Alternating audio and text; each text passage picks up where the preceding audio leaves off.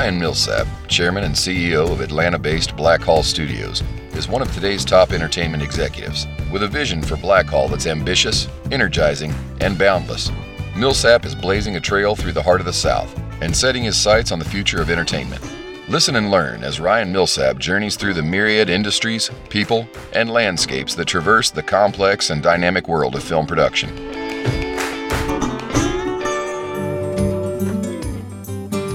I'm Ryan Millsap, CEO of Blackhall Studios in Atlanta, and this is the Blackhall Studios Podcast. Why does a busy Hollywood studio do a podcast, you might ask? Blackhall is home of great movies like Jumanji: The Next Level and fan-favorite series like HBO's Lovecraft Country. But for me, hosting a podcast is an amazing way to meet people and to connect to the community. I learn from each interview and from each person.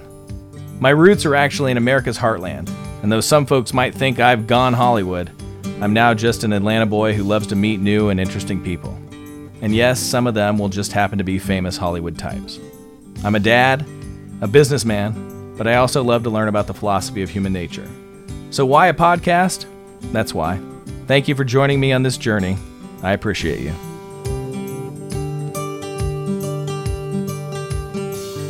Chris LeDoux is what some people describe as a marvel at his craft. With director and producer credits under his belt, check him out on IMDB, Chris LeDoux is a digital artist, or as the mainstream would say, a visual effects supervisor in film and television. We tracked down some of Chris's peers, and this is just a tiny sample of the accolades we came across. Chris is a man of many skills and as hardworking as they come. He has the ability to make miracles happen. That was the Chief Technology Officer at Magnopus. He did the design and work of a whole team in a matter of days, not weeks. That was the VFX Supervisor at A52. If Chris leaped over a building in a single bound, I wouldn't be surprised. That was the CEO at Furious Designs. There are compositors, and then there's Chris LeDoux. To say he's a one-man wrecking crew would be putting it lightly. That was the senior light designer at LUMA Pictures. Chris LeDoux, founder of Crafty Apes VFX, is described as smart, damn funny, and determined to thrive. I welcome to the Blackhall Studios Podcast, Chris LeDoux.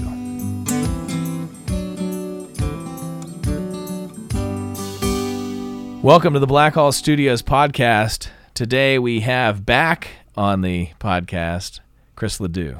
Welcome to the program, Chris. Hey, how's it going? I just learned the most interesting thing when we were talking ahead of time in that you grew up in Alaska in a Pentecostal family. Yeah, Assembly of God Church in Kodiak Island. My mom grew up in the Assembly of God Church in Nebraska. Really? She could tell you all kinds of things that were good and bad about that experience. Tell me some of the things that were good and tell me some of the things that were traumatizing. Well, luckily Alaska has a very low biodiversity, so there's no snakes there, no snake handling. So there's plenty of halibut handling. And I'm pretty sure when the Holy Spirit spoke in tongues, it was Tagalog. My hometown was half Filipino, half Caucasian, and so it was to me it was interesting. It's growing up, it was normal. You know, I'm like talking to my friends. I'm like, wait, you don't go to a place every Sunday where people chant and dance? And they're like, no. It was fascinating. I mean, it gave me a strong base, I suppose. But I've seen people passed out. You know, have seen people touched. And I remember one time, I think I was in 8th grade. There was my first experience with what you might call a tent revival, but there was no tent because it's windy up there. And everyone in the church just broke out laughing hysterically, except for me. And I was like. It was like watching the 40-Year-Old Virgin, which I didn't think was funny. I didn't understand why anyone thought it was funny. Like, it was like, it was like, oh, and people were like, it was like this uncontrollable, primal groupthink. I'd never seen anything like it before. And I don't, you know, at that point in your life, I'm like, what just, you know, it was fascinating. What just happened? And, am I missing out on the voice of God? Yeah. It's like, well, you know, it's like when I go to a concert and I see everyone getting into it and I'm not able to for some reason. And I'm like, you know, maybe if I drink enough but I'm never able to, I can't let go for some reason. I have to seriously override my prefrontal cortex to feel much. So, you know, I'm like, am I a sociopath? I wonder. Like, let me see. Let me kill this bug. No, I feel bad. No, it's like, sorry, bug. Sorry. But no, it was interesting, you know, because we all whatever, we're products of our environment. So to us, everything, that's normal. We assume everyone has that to some degree. And then I realized one day that this isn't how most of my other friends that would go to the normal church. They're like, no, we don't do that. And then I started reading some of the background on, the Assembly of God rising out of like the very impoverished South and, traveling and making its way to Alaska. And, it was fascinating. It's one of the more interesting things I didn't realize I had in my life until I was older, that, it wasn't something most people experience. Yeah. You grew up in the fringe of Protestantism. Yeah. Right. Which Protestantism is a breakout group from Catholicism. And inside of Protestantism today, I think there's 30,000 different denominations. 30,000? I believe so. Wow. Splinters of splinters of splinters. Yeah, it's got to be quite the tree. It's amazing. It's an amazing tree. That's fascinating. I didn't know that. So then where did that leave you in trying to develop spirituality if your early experiences of things that were labeled spiritual felt confusing? I mean, I think it developed a natural curiosity. My father's, his foundation of theology was that indoctrination was not a good thing. That if there was a God and he created people that were forced to worship him, it would be proof of nothing. And so that ultimately the gift that God gave everyone was free will. And without choosing someone through free will, it's not proof of anything. My dad's a big C.S. Lewis guy. So with that, it developed a natural curiosity and questioning. So as I work on my own, ideas, I mean, really what it led to is I just have to tell you, I don't know anything. That's where I'm at. I don't know much. I have gut feelings about things, but like we talked about before, I'm leaning towards Carl Jung meets quantum physics, and some sort of holistic connection in the universe that's more apparent than we realize. I think it's fascinating to think of your dad being a big C.S. Lewis fan and being in the Assembly of God Church. Yeah, no, it wasn't. I think in terms of the pure philosophy of the Assembly of God, he wasn't necessarily into that, because we eventually switched in high school to a Baptist church. But he liked I think he liked the energy and the spirit. The passion. Yeah, there was a certain, my dad grew up extremely poor, and they migrated from Minnesota to Seattle to Alaska. And the Assembly of God was not a church where people put on airs, so to speak. Most groups of humans, you put them together, they form their own taxonomy and their own stratification to where there's a pecking order.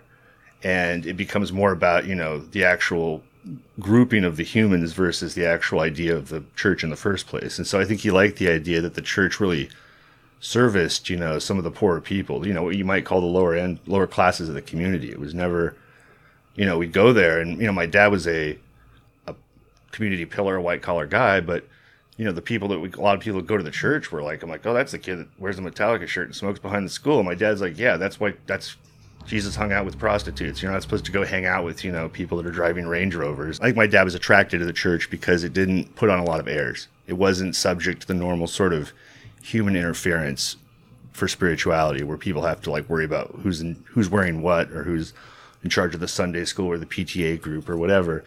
It felt, I think, to him a closer connection to what the whole point of church was. Because we would debate it because, someone came with the bright idea to schedule church during Seahawks games, which was a terrible idea. Terrible idea. Especially in Alaska, given the time zone change when the Seahawks actually play, church is right there. In the Assembly of God, they don't know about schedules.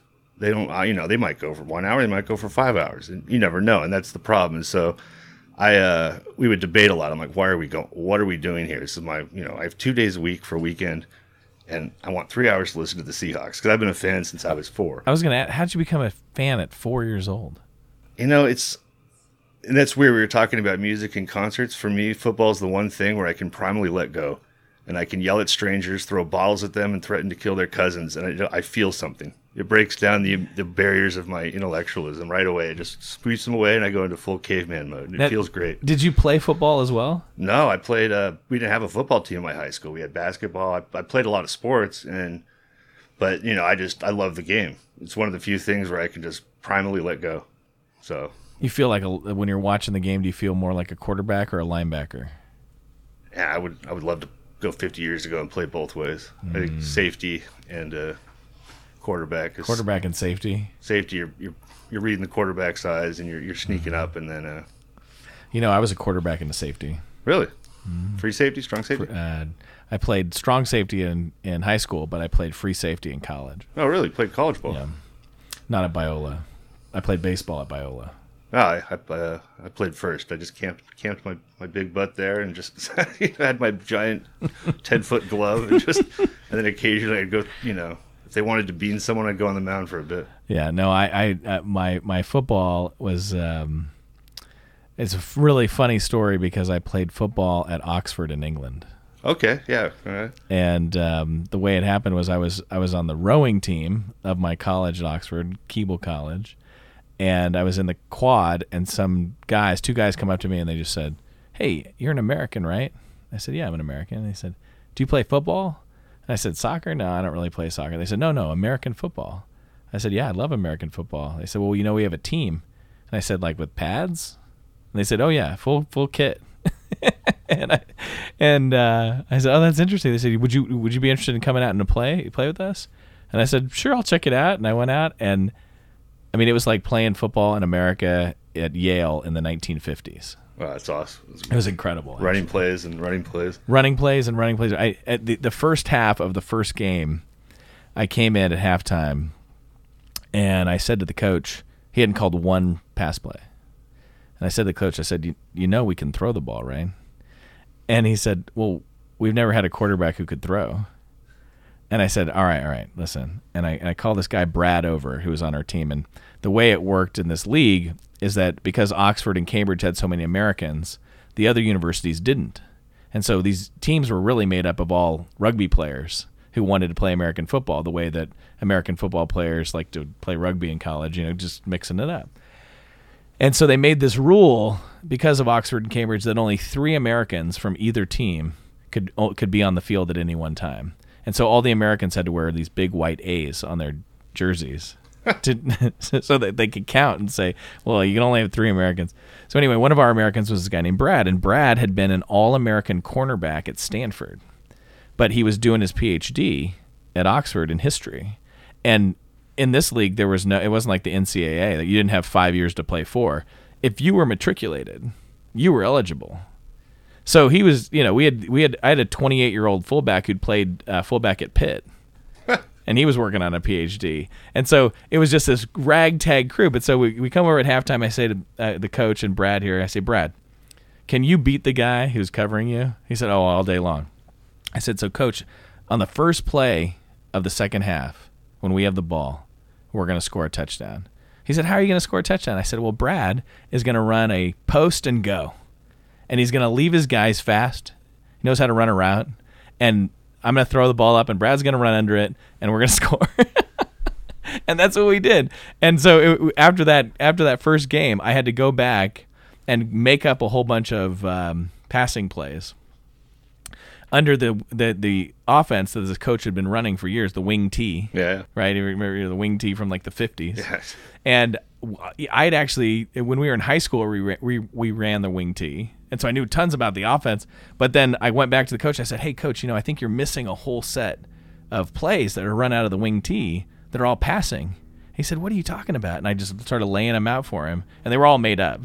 But we incorporated them all into the offense. And actually then it got a lot more interesting. That's awesome. But it was not any high level of football, but it was a lot of fun. And I played quarterback and free safety only for the first 3 or 4 games, and then the coach banned me from playing defense because I like to hit people too hard, and he didn't want me to get hurt. That's awesome. No, I bet it was a blast. It was a blast. Anyway, so you became a Seahawks fan at a really young age. Today, what does a Sunday look like for you watching the Seahawks? Oh, well, it was really depressing this last Sunday. I mean, losing to the Giants is embarrassing. They did not look good. No, they looked terrible. Luckily, the Steelers looked terrible, too, losing to the Washington football team. So maybe it was just a bad week for teams that were undefeated at home. But it was we trap games are our curse. We get a couple a year. But do you plan your Sunday around the Seahawks? During the season, I'm working so much and, doing family stuff every other time. That's the one, tell my kids, look, I just went 3 hours, just go away. they're like, well, can I watch? I'm like, no, because you want me to put on YouTube the entire game to watch, your kid videos. So I'm not, no, you can go watch Minecraft somewhere else. And, whatever that Roblox crap is. And, no, it's, my wife's into it, at least she pretends at least. So that's enough. Where is she from?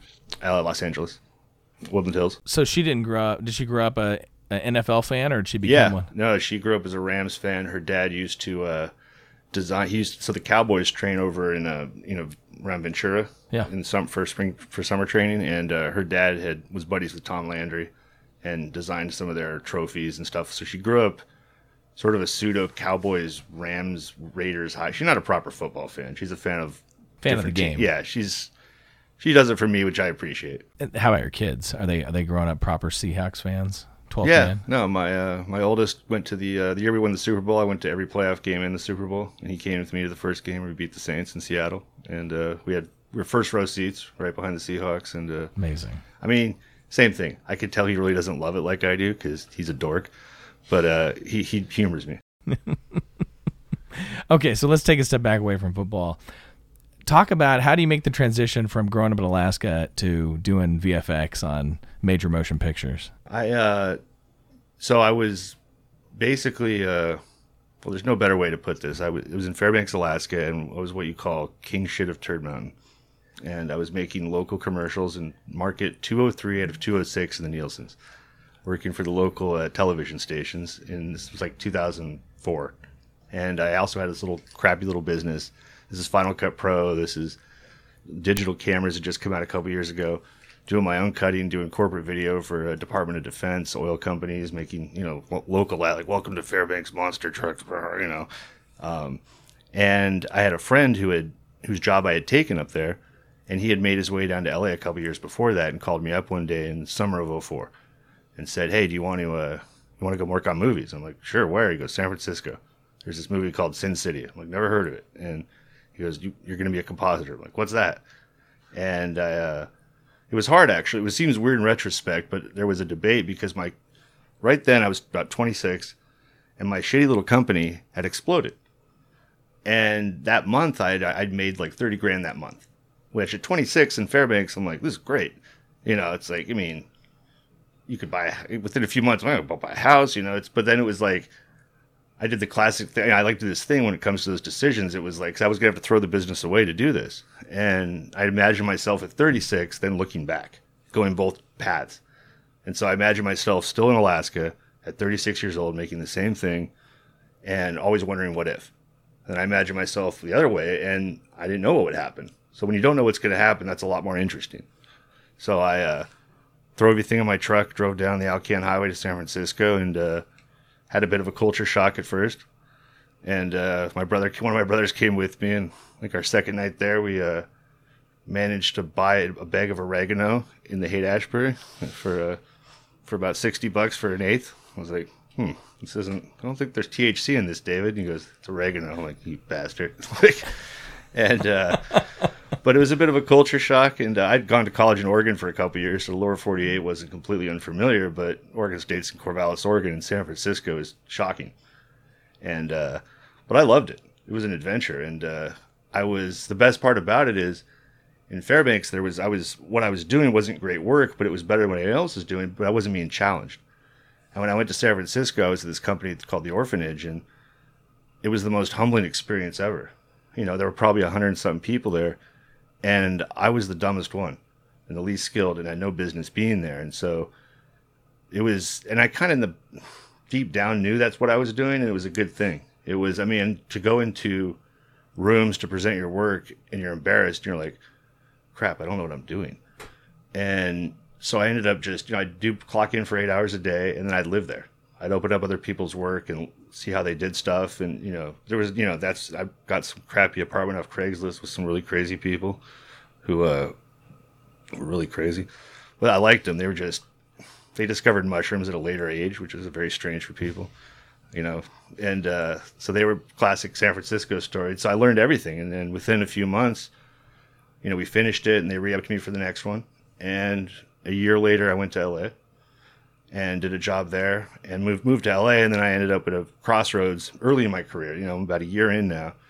And I ended up with this big choice. At the time, I didn't realize it was a big choice, which was go back to San Francisco to work on Bryan Singer's Superman, or go to the central coast of California, a little town called Santa Maria, where there was a random company working on this thing called Pan's Labyrinth. And it sounded cooler to me. I'm like, oh, this sounds more interesting. I'm not a comic book guy. So I'm like, Superman doesn't, And so I went there and was one of the best choices I made. Made lifelong friends. And there's something about being in small towns which bonds people. And that was I lived at the Holiday Inn for a year.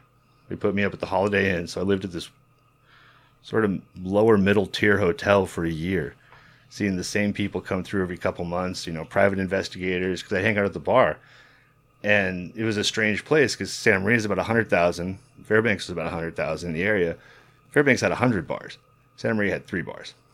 And so Californians don't party like Alaskans do. And so it was very like, it's like a lot of, the community was just bizarre. A lot of these weird new housing tracts where they take the same 2 designs and stamp them out 500 times. And then a lot of undocumented immigrants that weren't allowed to get caught by the cops. Like, it was a weird, bizarre place, but it's one of the best times I ever had. And some of the coolest artists who a lot of them now, because that company went under, they now work for us.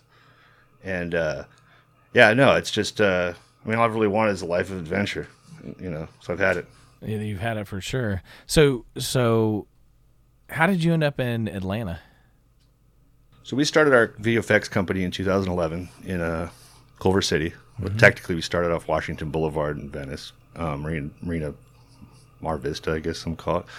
And our first client was Tyler Perry.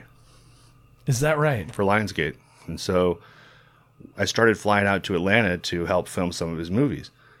And then one day, he decided that he was not going to make his movies for a while. He was going to do some television. And, I think it was Saturday morning, 2013, in the summer.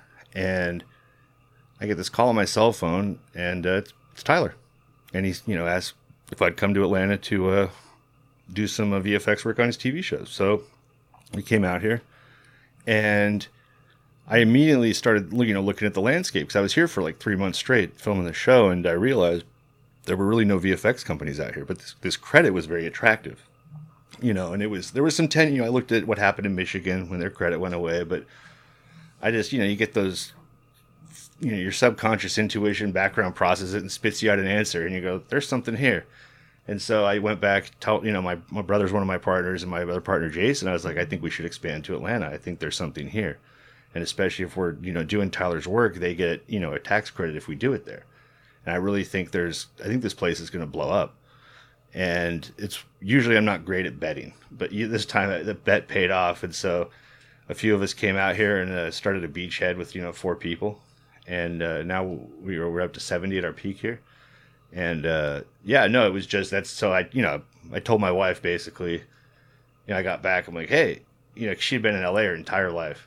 After 39 years in LA, I'm like, have you thought about Atlanta? And she's like, oh yeah, I've been there plenty of times. It's great. So she's a natural adventurer. She was totally down to check it out. So, and now we love it. Yeah. Yeah. What are some of the things that you, being from Alaska and then living in LA, and she growing up in LA and now living in Atlanta, what do you guys love about Atlanta? For me, I like the trees, to be honest. I grew up in the woods. My dad built a house next to a state park it's one of probably the most northernmost rainforest, because Kodiak sits in southern Alaska, so similar to Seattle, and it's a rainforest. And, so I didn't know a lot about Atlanta, really. I just, like every West Coaster, I was like, oh, the Confederacy. It's where they hand out second place trophies. And so I was like, it wasn't on my radar. I just never thought of the South, really. Just like all stereotypes, I got here, and, coming from a small town, I met a lot of people that were, similar, not the meth smoking, get pregnant at 16 similar, but the, just a sort of a calmer way of looking at the world. And, so so the trees and then the people, the shooting out here versus, in LA, because I'm a kid who grew up watching videotapes in Nowhere, Alaska. I go to the video store. So I'm enamored by movies. There's still, I look at Hollywood, I'm so lucky because I work on movies. And, I'd film in LA because I'd direct small things out there. I'd be on set out there. And you would think these people were like, 1905 coal miners in West Virginia, like, oh, I got to shoot today. And I'm like, dude, I'm not going to, I hate using that word blessing because it makes me sound like a bumpkin, but like, this is a blessing. You get to work on movies. And they're like, oh, I had to take the 105 down to the 110. And I'm like, yeah, you live in LA. That's what happens here. And like you're working on movies. Like, oh, catering today didn't have the right vegan food. And I'm like, oh, dude. And like, and so I got out here and people were excited to work on movies. They still are, and you go to locations. And I remember when I was in Savannah one time and I was directing a second unit for Tyler. So I had to go get background plates for all the green screen. And, my location scout took me to these places. I'm like, okay, this street looks fine. And, we start shooting these plates because we just had this sort of carte blanche location permit. And these people all came out, and these people, within minutes, like, these people had nothing. I'm talking like there were 10 people in a house. One of them worked, and she was the greeter at Walmart, which you don't have to do the math too hard to figure. You're like, you can look around, and, anytime the power lines aren't buried, you're in a poor neighborhood. And I was just looking around and going, but they were like, what are you filming for? I'm like, yeah, Tyler Perry. And they were like, you would have thought I was filming, that I was, the spokesman for Jesus. Like, they were like, what? You've actually talked to him? Like, yeah, he's a person. I mean, yeah, of course I've talked to him. Because I had to check myself, remember that after being in LA for so long that, coming from a small town, we would, you could get a D-list celebrity to show up to Alaska and they'd be like, oh my goodness, like, do you know who showed up? It was that woman from Buck Rogers, who, Aaron Gray? Like, and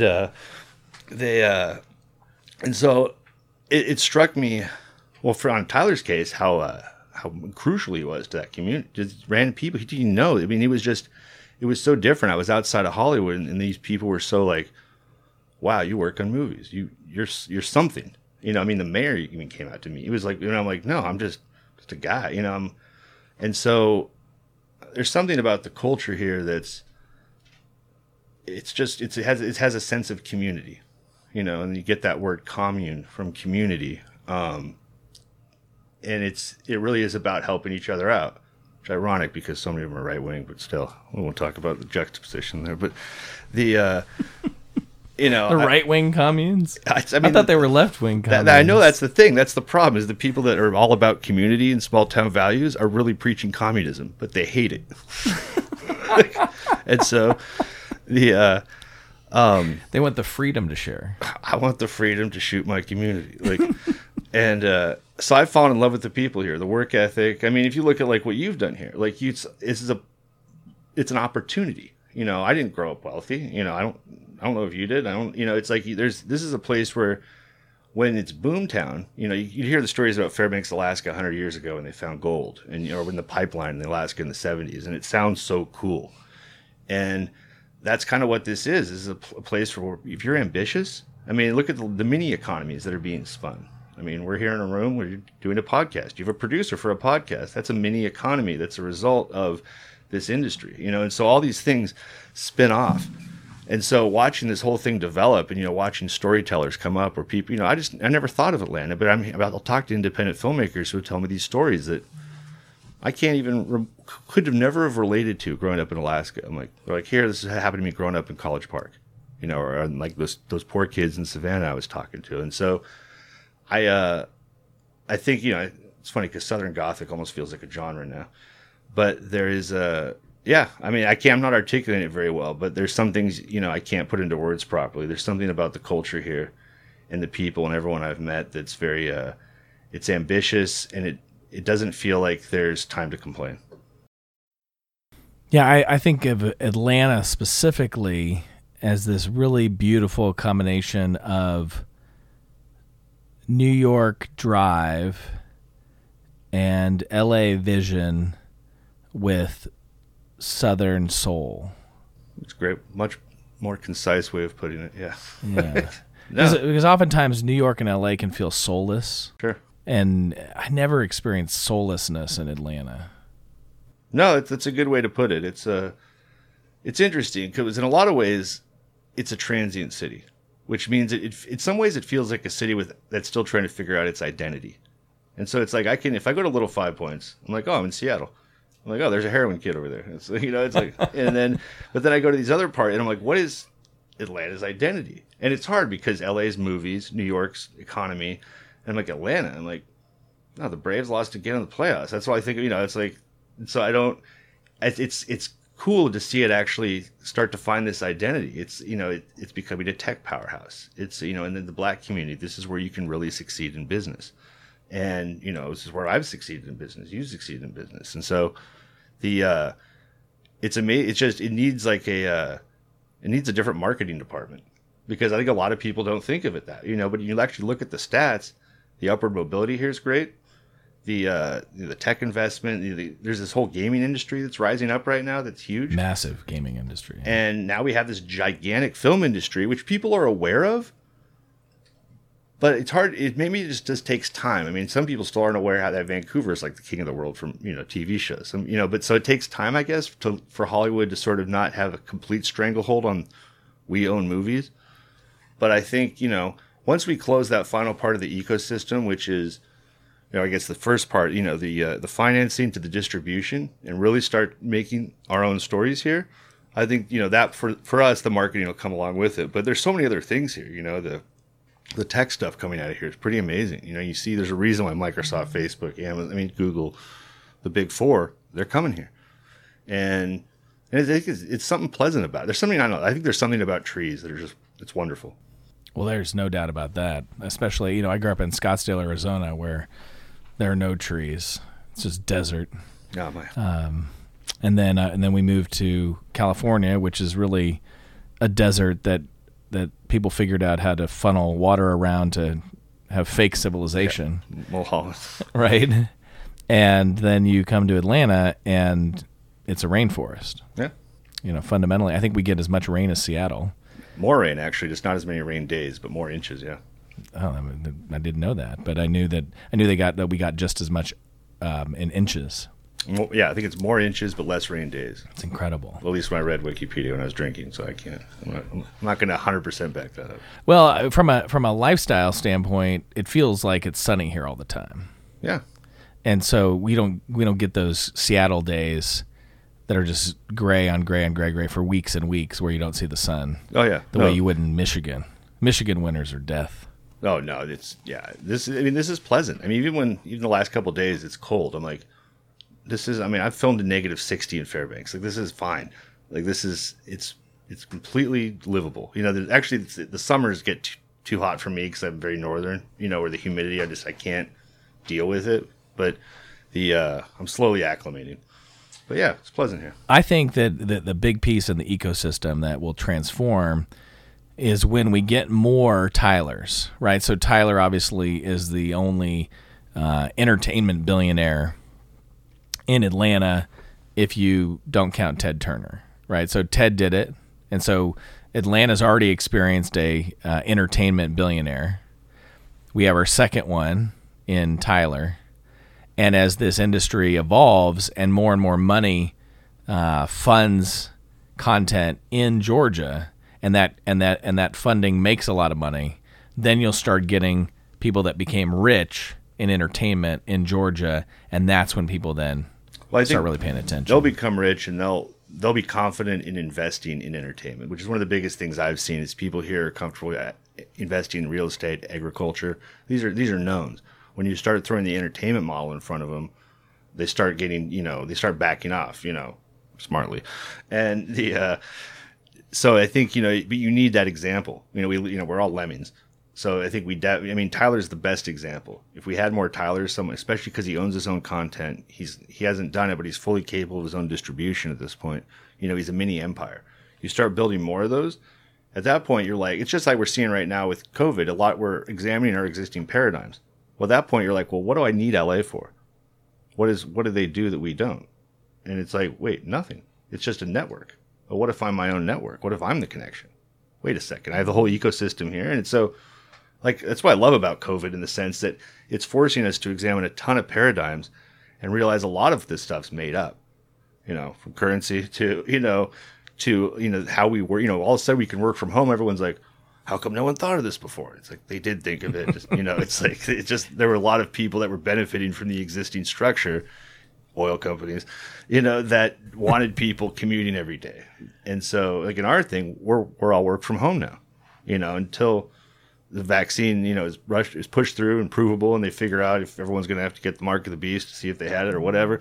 Like once all that's through, maybe some people will come back because some people like to socialize at work. But, it does force us to examine a lot of stuff about how our society evolved and then tweak it. So for what we're talking about, it's like, what's amazing about Tyler is he didn't grow up rich at all. He just one day said, well, I'm going to do it. And he did it. And he realized you can do, it's like you've invested in a couple indie films. It's all it's going to take is you'll build a library, you'll hit on one, and boom, all of a sudden, Ryan Millsap he's the distribution, he's the funding, he's the production. Like, wait, what do I need? Why do I need? I can just hire my own P&A people, and especially so with theaters now taking a hit, the day and date release, who knows where it'll go. We're about to see a massive paradigm shift, which I think is going to open it up for a lot of people to be able to do this. Well, you've taken all the skills and then started making your own movies. You've been traveling the world making movies. I know in Eastern Europe. Oh, right? TV show, yeah, TV show, yeah. What were you doing over there? We have a low budget sci-fi show in the CW that is low budget. It's a negative pickup TV show. So the CW, so the budget's not huge, but it's a blast. And so to make it work, we film in Bulgaria.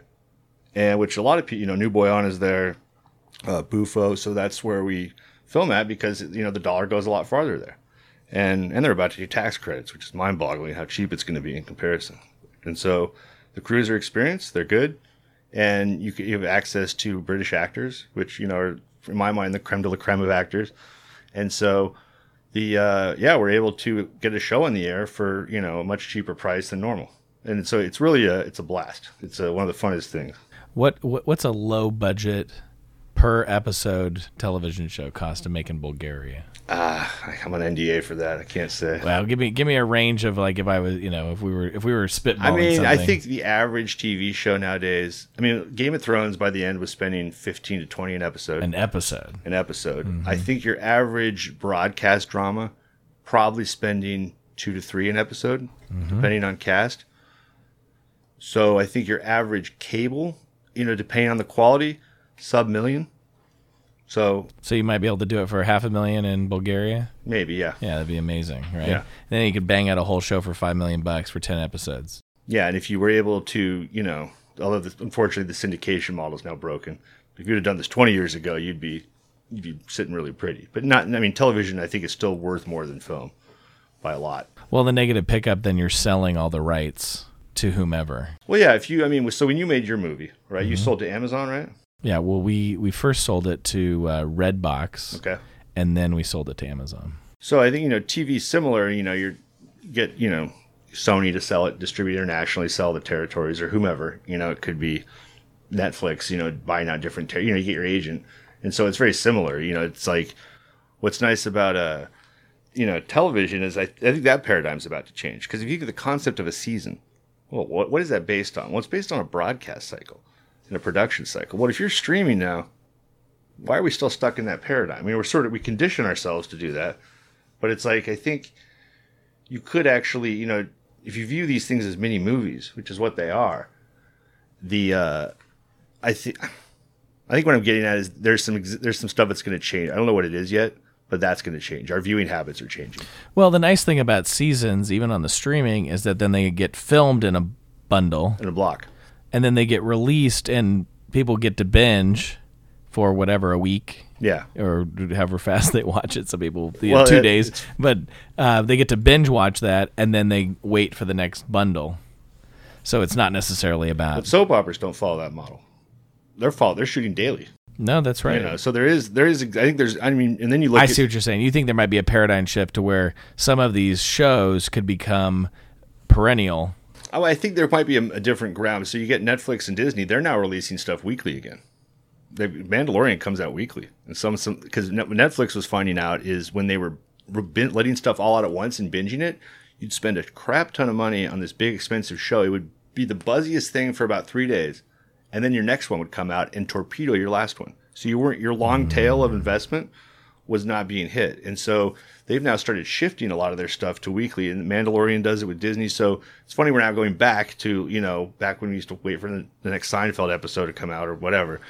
There might be something in between. I mean, it was interesting. I was sad to see, the Quibi experiment, get hit during, I think a lot of that was COVID, or maybe we're just not ready for it, but there's a lot of viewing habits that are different. I watch my kids watch YouTube videos, and I study them while they watch them, and I see like what they find interesting. Of course, there's the confirmation that yes, their attention spans are terrible, and hopefully they develop. But if it's like, I'm like, I wonder 20 years from now if my children will actually be able to watch The Last Emperor or Dr. Zhivago or Barry Lyndon. Will they actually be able to sit through it and pay attention? I'm like, it's hard to say. If that mechanism isn't beneficial to survive in their environment, then probably not. Why would that evolve? So, but if you think of it that way, then I think there's a lot that's going to, even platforms. What's going to stop people from popping up their own mini platforms? There's too many platforms right now. You got to go sign up for Peacock, Netflix, Amazon, Disney. But, if there's this niche sort of at broadcasting now, you're seeing these YouTube people with massive channels, massive millions and millions of views that are beating out shows that cost millions of dollars and are filmed for like $3 in someone's basement. What does that tell us? I don't know. I just know that things are changing, and that we're all going to become stars in sort of this Warhol-esque prediction. We're all going to become stars of our own show, and it's going to dilute things. So I don't have any answers. I just know it's a fascinating time to observe it. Do you think that Google, YouTube is financially reaping all the benefits of all these kids watching YouTube so much? Does it feel like they are actually monetizing all that? I would have to look at. I remember when they first got YouTube, their biggest critic was Mark Cuban, who called it GooTube. He hated the idea. Now, he was an expert in HD broadcast, of course, where he made his money. I haven't looked at their financials. They got YouTube in 2006. So 15 years later, I would think they're Didn't they buy YouTube for like $300 million? Something like that. It was low. Yeah, it was a lot better than the MySpace deal. It was not much. It was 0506, I think they sold. And I think owning that kind of platform that's so integrated. I mean, I've switched my television. I use YouTube TV now. I don't have Comcast or anything like that. I stream it on my phone. I do, and so I think they were forward thinking. Much how Amazon, just like any business, didn't make money for a long time, but was getting a stranglehold on the market. Playing the long game. And so I would think YouTube is a smart one because it's so integrated. At the end of the day, you have to have hardware to actually watch these things. And so by integrating it so well into the TVs and the phones, like I'm so impressed with Netflix. You can't go buy a TV now that doesn't literally have a Netflix button on your remote. How did they pull that off? I mean, that's amazing. I mean, they're built. It's just. I mean, how do you lose when you're actually built in to the culture? At some point, there'll be some antitrust thing or something because it seems like now my latest TV now is also an Amazon. I was just gonna say, I think there's an Amazon button now too, so now they're safe. Yeah, but yeah, two options. Is the Disney Plus button going to come out, or and then on the Disney Plus TV, yes. Well, and then on top of that, now we saw the Paramount decrees. They're going away. So is Disney, Amazon, Netflix, are they going to come bail out some of these theater chains? Are they going to complete their ecosystem circle? Because the decrees are going away. So what does that mean? Some people think it'll destroy independent theaters. Or maybe it actually creates a whole different niche that they're able to survive, that what experience you're going for. That, okay, if I'm going to go watch The Avengers, I'm going to go to this Disney-branded chain, etc., and go through that whole process. But maybe, so Amazon has rights to Lord of the Rings, which is episodic, but maybe we go watch it in a theater. Maybe it's an event. So we, say Amazon buys AMC, bails them out. Now you go to the Amazon experience, if you're a Prime member, of course. And, Netflix has theirs. So it's, but maybe if I want an independent, I want two French people talking in a room about how their dad didn't hug them, I can go to an independent theater. And Smoking, of course. Yes, of course. Like, oh, yes, it's so hard after the war. And so, that's how I think of independent film. And so, which I love it, by the way. But, it's like that's another fast. I mean, the Paramount decree has been on since 1951? I mean, that's 70 years. Yeah. That changes everything now. If you can shove your one good movie and your 10 bad movies down the throat of people, which is why they got rid of it initially.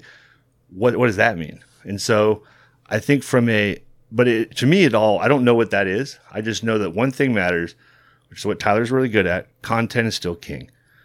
And if you can produce content that people want to see, if Blumhouse is brilliant at this.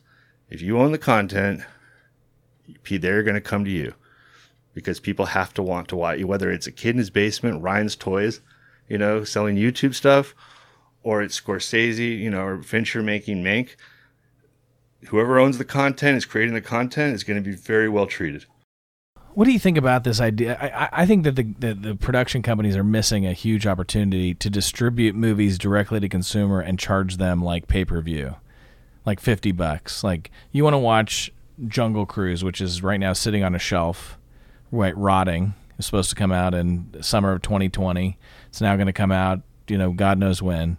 I think they could roll that movie out on Disney Plus and partner with Apple, partner with Amazon, whatever, and say, you want to watch Jungle Cruise, The Rock, Emily Blunt, $50. Well, they already did it with Milan.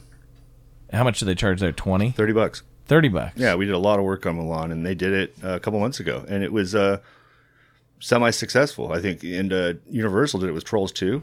I remember that. And they did actually a lot better than people thought. They made a few $100 million from one of the numbers I was reading. So that's what a lot of people. And Warner Brothers just announced everything in 2021 is going to HBO Max. Right, but that's coming right onto HBO Max without an extra cost, right? I'm not exactly sure on that. So Disney's already established that there is premium pay-per-view. If you wanted Milan, even if you had Disney Plus, it's an extra $30.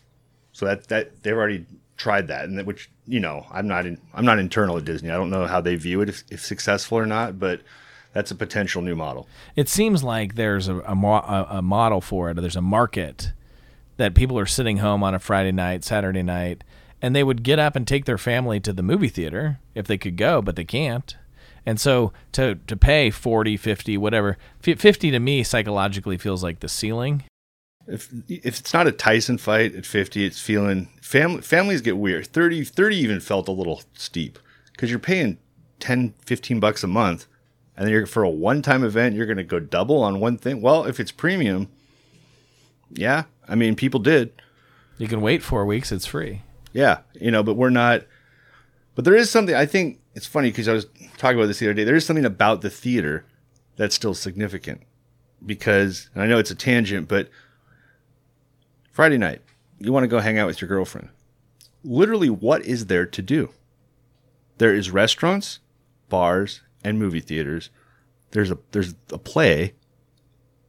There's those awkward groups where strangers get together and do artwork or something. You know what I mean? Or there's people that ride bikes around. When you actually think of human activities, throughout our history of humans, we have never had much leisure time.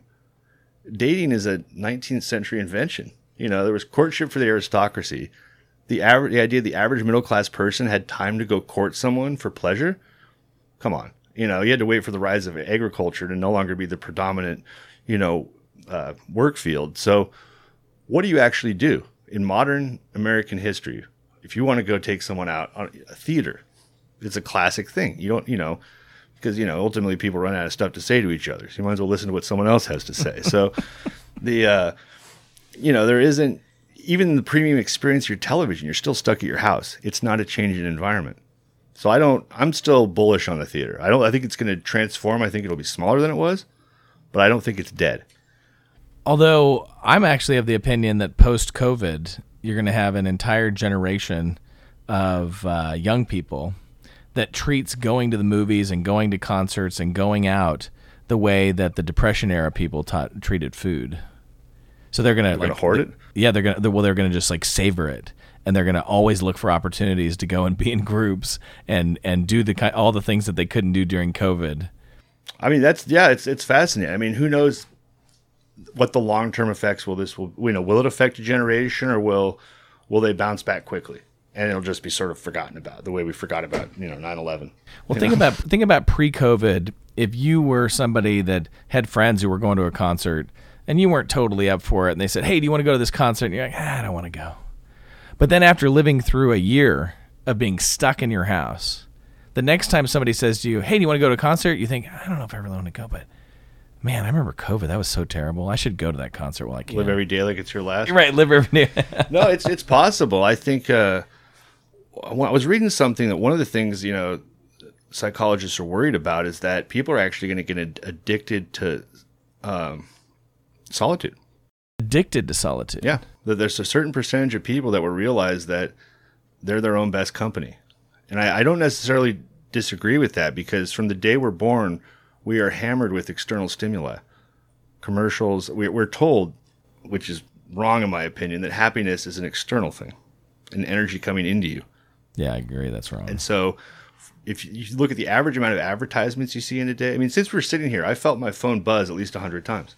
From Telegram, text message, email, and God knows Facebook Messenger, probably WhatsApp from Europe. They're just, I can feel it. And so this external stimuli is hitting us so hard. Now, what happens when you take a lot of that away? A certain percentage of people are forced to look within, introspect, and realize that perhaps they were looking for satisfaction in the wrong place. And that, we're taught that being alone is like a weird thing. That's what the weird kids do, And it turns out that, anyone who studied a moment of Hindu philosophy is like, oh, that's the path. Oh, Nirvana's that way. Oh, shit. Gosh. And so there is a certain percentage of people that are going to realize that the amount of socialization they were doing before to distract themselves from having to stare at their Jungian shadow or whatever, or their fear of a chaotic universe, like all of a sudden they're going to figure it out. Now, I think a lot of people will go your way too, like Independence Day, like fuck it, let's get wasted. And so I think nothing's going to the bars. No, if there are any left, exactly. Screw it. And so the it's, of course, nothing's ever homogenous. They're going to be both ways. But I think the end result, society's changing. It's interesting. Suicide rates are up since mid 2000s, especially among young women, which coincides with the invention of the smartphone. Celibacy is hugely up, which our generation, I'll be 42 tomorrow actually, and you're about my age, right? I am. I turned 46 on December 19th. Okay, yeah, I'm December 9th. Yeah, so good Sagittarius to Sagittarius conversation here. Yeah, no, it's you Californians and your horoscopes. No, and so our generation, I think that's maybe the one right before us, the Dazed and Confused, shooting. They were listening to Skinner and banging in pickup trucks, and so now people are like, it's different. There's a lot of this. If you look at social media, there's a lot less need for actual human interaction. It's a different form of communication. Like what we're doing right now, looking at each other across a desk, is not necessary in this modern environment. Therefore, that mechanism is never developed by a lot of people. If I can chat you over Instagram or whatever, and I can have a relationship that way, and that's accomplishing some need, why would I ever develop this other mechanism? So how are they defining celibacy? Not having sex. But are people having sex over Zoom or FaceTime or? Well, it's not. No, not at all. Is that celibate? Yeah, I mean that's not having. There's no penetration. There's no intercourse. Got it. So no, the actual birth rates are falling. The birth rate. Yeah. But so do you think that? I guess when you said that, do you think or are you reading that it's celibacy by choice, or celibacy by isolation? That's where it gets interesting. Is with less actual physical social interaction that's been going on, there's less of that already. Right. Now, how much of that is by choice? Well, you get the incel group, it's not their choice, but, maybe it is on some secondary level. Like, if you just actually talk to women nice, you might, it's like, if you tried actually being a good person, like, shut up. So the, girls like it when you're nice to them. It's like, no, that's crazy. Haven't you read that book, The Game? Like throw out some eggs. Like, no, it doesn't really work. How's that working for you? Yeah. So I think, and this has been going on in Japan for a while. Their culture is obviously very different than ours, but they're negative population growth and have been. So it's all this to say, I'm really excited to be alive. We're in a crazy time of change. It is a crazy time of change. I'm fascinated. I do have this psychological sense that people are going to come out of COVID, kind of like the end of a war, right? And so when I think of the end of COVID, I think of the parties in the streets post World War II and the baby boom and the people kissing in the streets, that kind of. I think it's different because in war, you come out of a war, you always have a clear enemy, beat the Germans, do this. This is different. This is a war of attrition. And we can't go shoot a virus with our Glock And as Americans, that shakes us. It's like, what do you mean I can't shoot it? It's a very different sort of war. It's like well, what's a vaccine then? I mean, isn't a vaccine kind of taking it to the enemy? Well, it is, except for when you got half the population saying they're not going to take it. All right, but how's that going to affect? So if the people who take it, they're going to be fine. They're not affected by the people who don't take it. Well, I mean, it's only the people who don't take it who would be affecting each other. Well, they don't know how long you'll have protection for because there's been no time to do a longitudinal study. Right. So you're saying if the vaccine isn't actually effective. Well, it'll be effective, but for how long? Yeah, and that's going to be different from person to person. I mean, Fauci's come out and said, he goes, this could help you for a year. It could help you for 20 years. We don't know. And it requires two shots, 1 month apart. And they say the first one's going to make you sick, like a lot of flu does for people. But so they're worried a lot of people not coming back for the second one. So it's a double thing. And so now what happens is, now if you've seen the movie Contagion, I have not watched it yet. So it's pretty. Isn't that crazy? I mean, I hear everybody in America's watched it during COVID. Yeah, no, it's a great Soderbergh film. But I mean, what happens if you end up with a society where if I want to get on an airplane, I have to have a card that says I'm clean. Now, how do you enforce that if half your population won't do it? The airlines aren't going to be like, wait, we can't have half the country as our customers? That's screwed. We can't. What are they going to do? Now, there is precedent. To go to schools, you have to have a certain amount of vaccinations. And we're fine with that, unless you're, from LA or something. It's like we're all pretty much fine with, we accept that. You think the home of anti-vaxxing is LA? Oh, yeah. I lived there for 10 years. All these people are my friends. And I'm like, you can't possibly believe that. And then they start talking about horoscopes right after. I'm like, listen, all right. And so I don't know what's going to happen because people have verified concern. They're like, wait, you guys just rushed. Previous record for a vaccine was like 3 years. You just rushed this through in under a year. Now, granted, the mRNA approach is very different, but what does that do to society if there's these haves and the have-nots? I mean, this it starts to feel a bit, 1940s Germany to a sec. Like, wait, where's your papers? And you're like, no, I'm clean. And like, I just want to go to the Seahawks game. They're like, you don't have the vaccination. No, I do. I just forgot my thing. Like, well, let me see your digital ID. It's in your wrist, your digital ID. Well, it came with the vaccination. As a tech guy, I'd be great with that.